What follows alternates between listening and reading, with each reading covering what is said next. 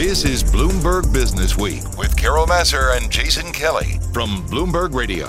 Welcome to the Bloomberg Businessweek Extra podcast. Carol, this week, I caught up in Berlin with David Rubenstein. You've heard of him? Yeah, I have, right? This is a great name. You want to hear what he has to say about the environment, and certainly a really well-known name to the world of private equity. He certainly is. We should mention, of course, he is the host of the David Rubenstein Show on Bloomberg Television, so we get to know him that way as well. He mentions his show in passing. Take a listen. So this is Mecca for private equity every year, Berlin of all places. What are you learning, if anything, kind of as you walk around and talk to people? Well, I'm learning how much I've aged because I've been seeing some of these same people for 20 years, and they look younger, and I look older. So I have recognized that if you go to these conferences long enough, you actually get to see people in a different light. I've seen these people when they were young, now they're middle-aged, now they're older. But to be very serious, private equity seems to be in pretty good shape. There's no real concern about the global economy here. People think that fundraising is in pretty good shape. It's pretty easy to raise money now. You have to put the time into it, but money's available. People want to give money to private equity firms, and there are a lot of new private equity firms that are raising money with modest track records. So right now, I think the industry is feeling pretty good about itself. Well, and let's talk about that, because there is a very sort of good, warm feeling here in Berlin. The weather is nice out. Maybe that's helping contribute to it. But, you know, in the meantime, you have President Trump and Kim over in Vietnam, trying to sort out their differences. You've got Theresa May in Parliament, trying to convince people that she has the right deal for Brexit. Numerous other things happening around the globe. Is private equity immune or ignorant, or what's going on? Well, I wouldn't say immune or ignorant. I would say, obviously, this kind of setting is a bit of a bubble because people are here to sell things, people are here to buy things. But private equity does reflect the global economy and does reflect some of the concerns that we all have. But I think right now people feel fairly ebullient about their returns, fairly good about their ability to raise new money. And remember, we're not in a recession anywhere in the world, really. And as a result, numbers look pretty good. So if the economy were to go down, then people won't feel so good. I contrast this a little bit with Davos. Davos this year, people were a little downbeat. They thought that the economy was going to head down. The American government officials didn't show up. That put a little bit of a damper on some of the events there. But generally, Davos was probably not as ebullient as this place is today. That was only a month ago. Did something change in the world, or it's a different cast of characters? Well, the people here are focused on private equity. There at Davos, you get government leaders who worry about different issues. It's a different kind of setting. But I would say when you meet these people here today in private equity Mecca, which is what some people would call it, it's really a fairly happy place. People think that there's a lot of money to be made and a lot of good deals out there. Well, because one of the things that makes them happy is they've got happy investors at this point. A lot of money is going back to the big institutions, the sovereign wealth funds. You talk to those guys all the time. Why do they continue to pour money? Is it just for the returns, or is there something else going on? Well, there's no doubt that private equity has yielded very good returns, and the sovereign wealth investors have so much money they have to put it out with firms that are able to consume that money and get good returns. I think generally people are happy, but their biggest concern is they're getting money back more rapidly than they know what to do with it. So they have to deploy it more quickly than they thought they were going to. This is not a place, though, that people are that worried today about the economy falling apart or something in the next year or so. Right now, people are feeling pretty good about things. So let's talk about that money flow, because as you say, a lot of money is going back to limited partners.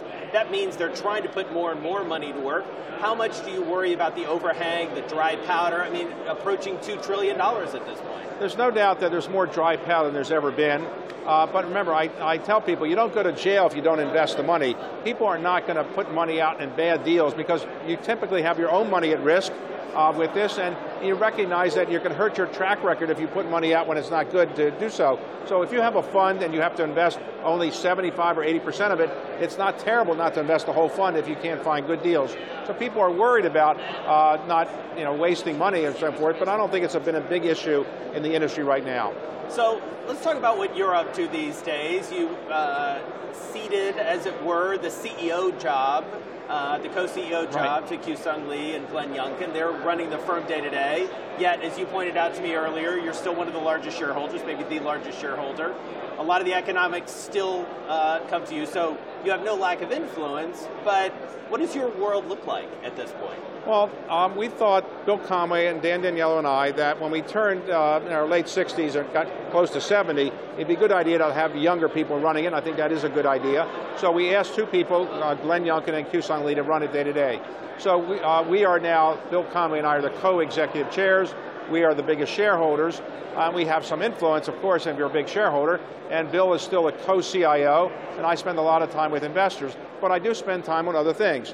I have set up a family office to invest my money outside of Carlyle in deals that won't conflict with Carlyle. I am the chairman of the Kennedy Center in Washington. I'm the chairman of the Smithsonian, chairman of the Library of Congress Board, and I'm chairman of the Council on Foreign Relations. That takes some time. And I'm also on the Harvard Corporation, which takes some time. And I generally have a TV show that you may know on a very, very good network. I think maybe the best network. I think it's the best network, absolutely. So what have you learned in sort of this new role? It's not that different from what you were doing before, but especially as an investor in a family office, how are you going about that? What's the ethos of that? Well, in the family office, I'm kind of doing some of the things I did 20 years ago at Carlyle. I'm spending more time on some of the investments, more time directly with the younger investment professionals, and I enjoy it. One of my daughters works in the family office. We have a very good team of people, so I'm reliving my youth. Maybe I'll live longer. What's been the biggest surprise investing your own money all over again? You've always been doing it to some extent, but this is really yours and your family's money. My surprise is really that there are a lot of people out there who don't think I'm too old to want to put their money with me or have me be an investor with them. You know, I don't think I'm going to live for another 30 or 40 years, but people are willing to have my money and willing to have me engage with them, so that makes me feel good. I'd be interested in your thoughts on sort of wealth right now, because we're at such an interesting political time. Right. You've been very involved in the Giving Pledge. You are part of a cohort of philanthropists who give a lot of thought to this. What political moment are we at right now? Well, clearly in the United States right now, there's a feeling that the wealth disparity is so great that the government needs to do something about it. And you'll see in the Democratic primaries a lot of talk about wealth redistribution. I don't really think that's likely to happen anytime soon. It's not that easy to do. You can't just tax all the people in the Forbes 400 and solve all your problems. But I do think there's going to be more concern about it. I do think politically this probably helps the Republicans, because more and more that people talk about wealth taxes and higher state taxes and higher taxes on people of certain incomes, you're probably going to get a lot of people saying, well, I don't think I can support that party. So to some extent, you have to wonder whether some people in the Democratic Party that talk about this are really plants by the Republican Party to get more attention to the fact that the Democrats, if they got control of some of these things, would not be good for some people who are wealthy. Now, obviously that's tongue-in-cheek, but there's no doubt that some people who are very visible on the wealth changing situation are probably people that actually help Republicans. And so where does that end in your estimation? We're in a very different political environment post-midterms than we were. What do you think? Well, right now, I don't think there's going to be any tax bill between now and the next presidential election. I think that's done. There's nothing that the Senate that's controlled by the Republicans is going to pass that the House would pass. But if the next presidential election were to be won by President Trump, I don't think you'll see a lot of change in this area. If one of the Democratic candidates that is talking about this were to win, then obviously there'll be some change in this area. I suspect so. So more regulation not coming at the moment for private equity. Carried interest, always comes back into the conversation. I know you've been asked about this recently. Do you think there are going to be any changes that would materially affect private equity anytime soon? Well, I think private equity is generally regarded as doing a pretty good job, so I don't see a lot of regulatory push on it.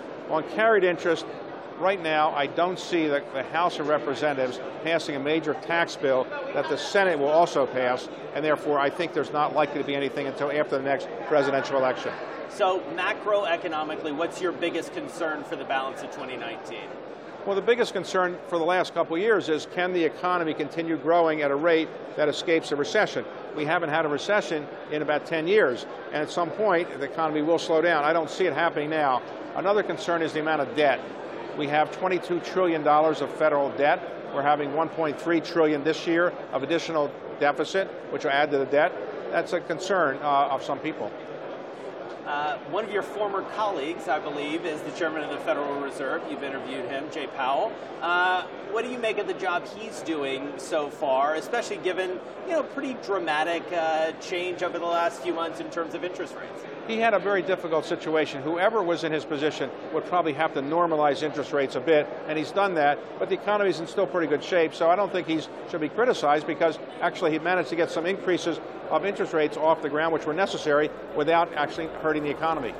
So, Carol, that was my conversation with David Rubenstein. Always a character, wide-ranging, of course. Got to talk little politics, got to talk a little bit about what he's doing these days because he doesn't have exactly the same day job anymore. No, it's very different and always good to get his perspective. All right, that is the Bloomberg Businessweek Extra Podcast. I'm Carol Massar along with Jason Kelly, and this is Bloomberg.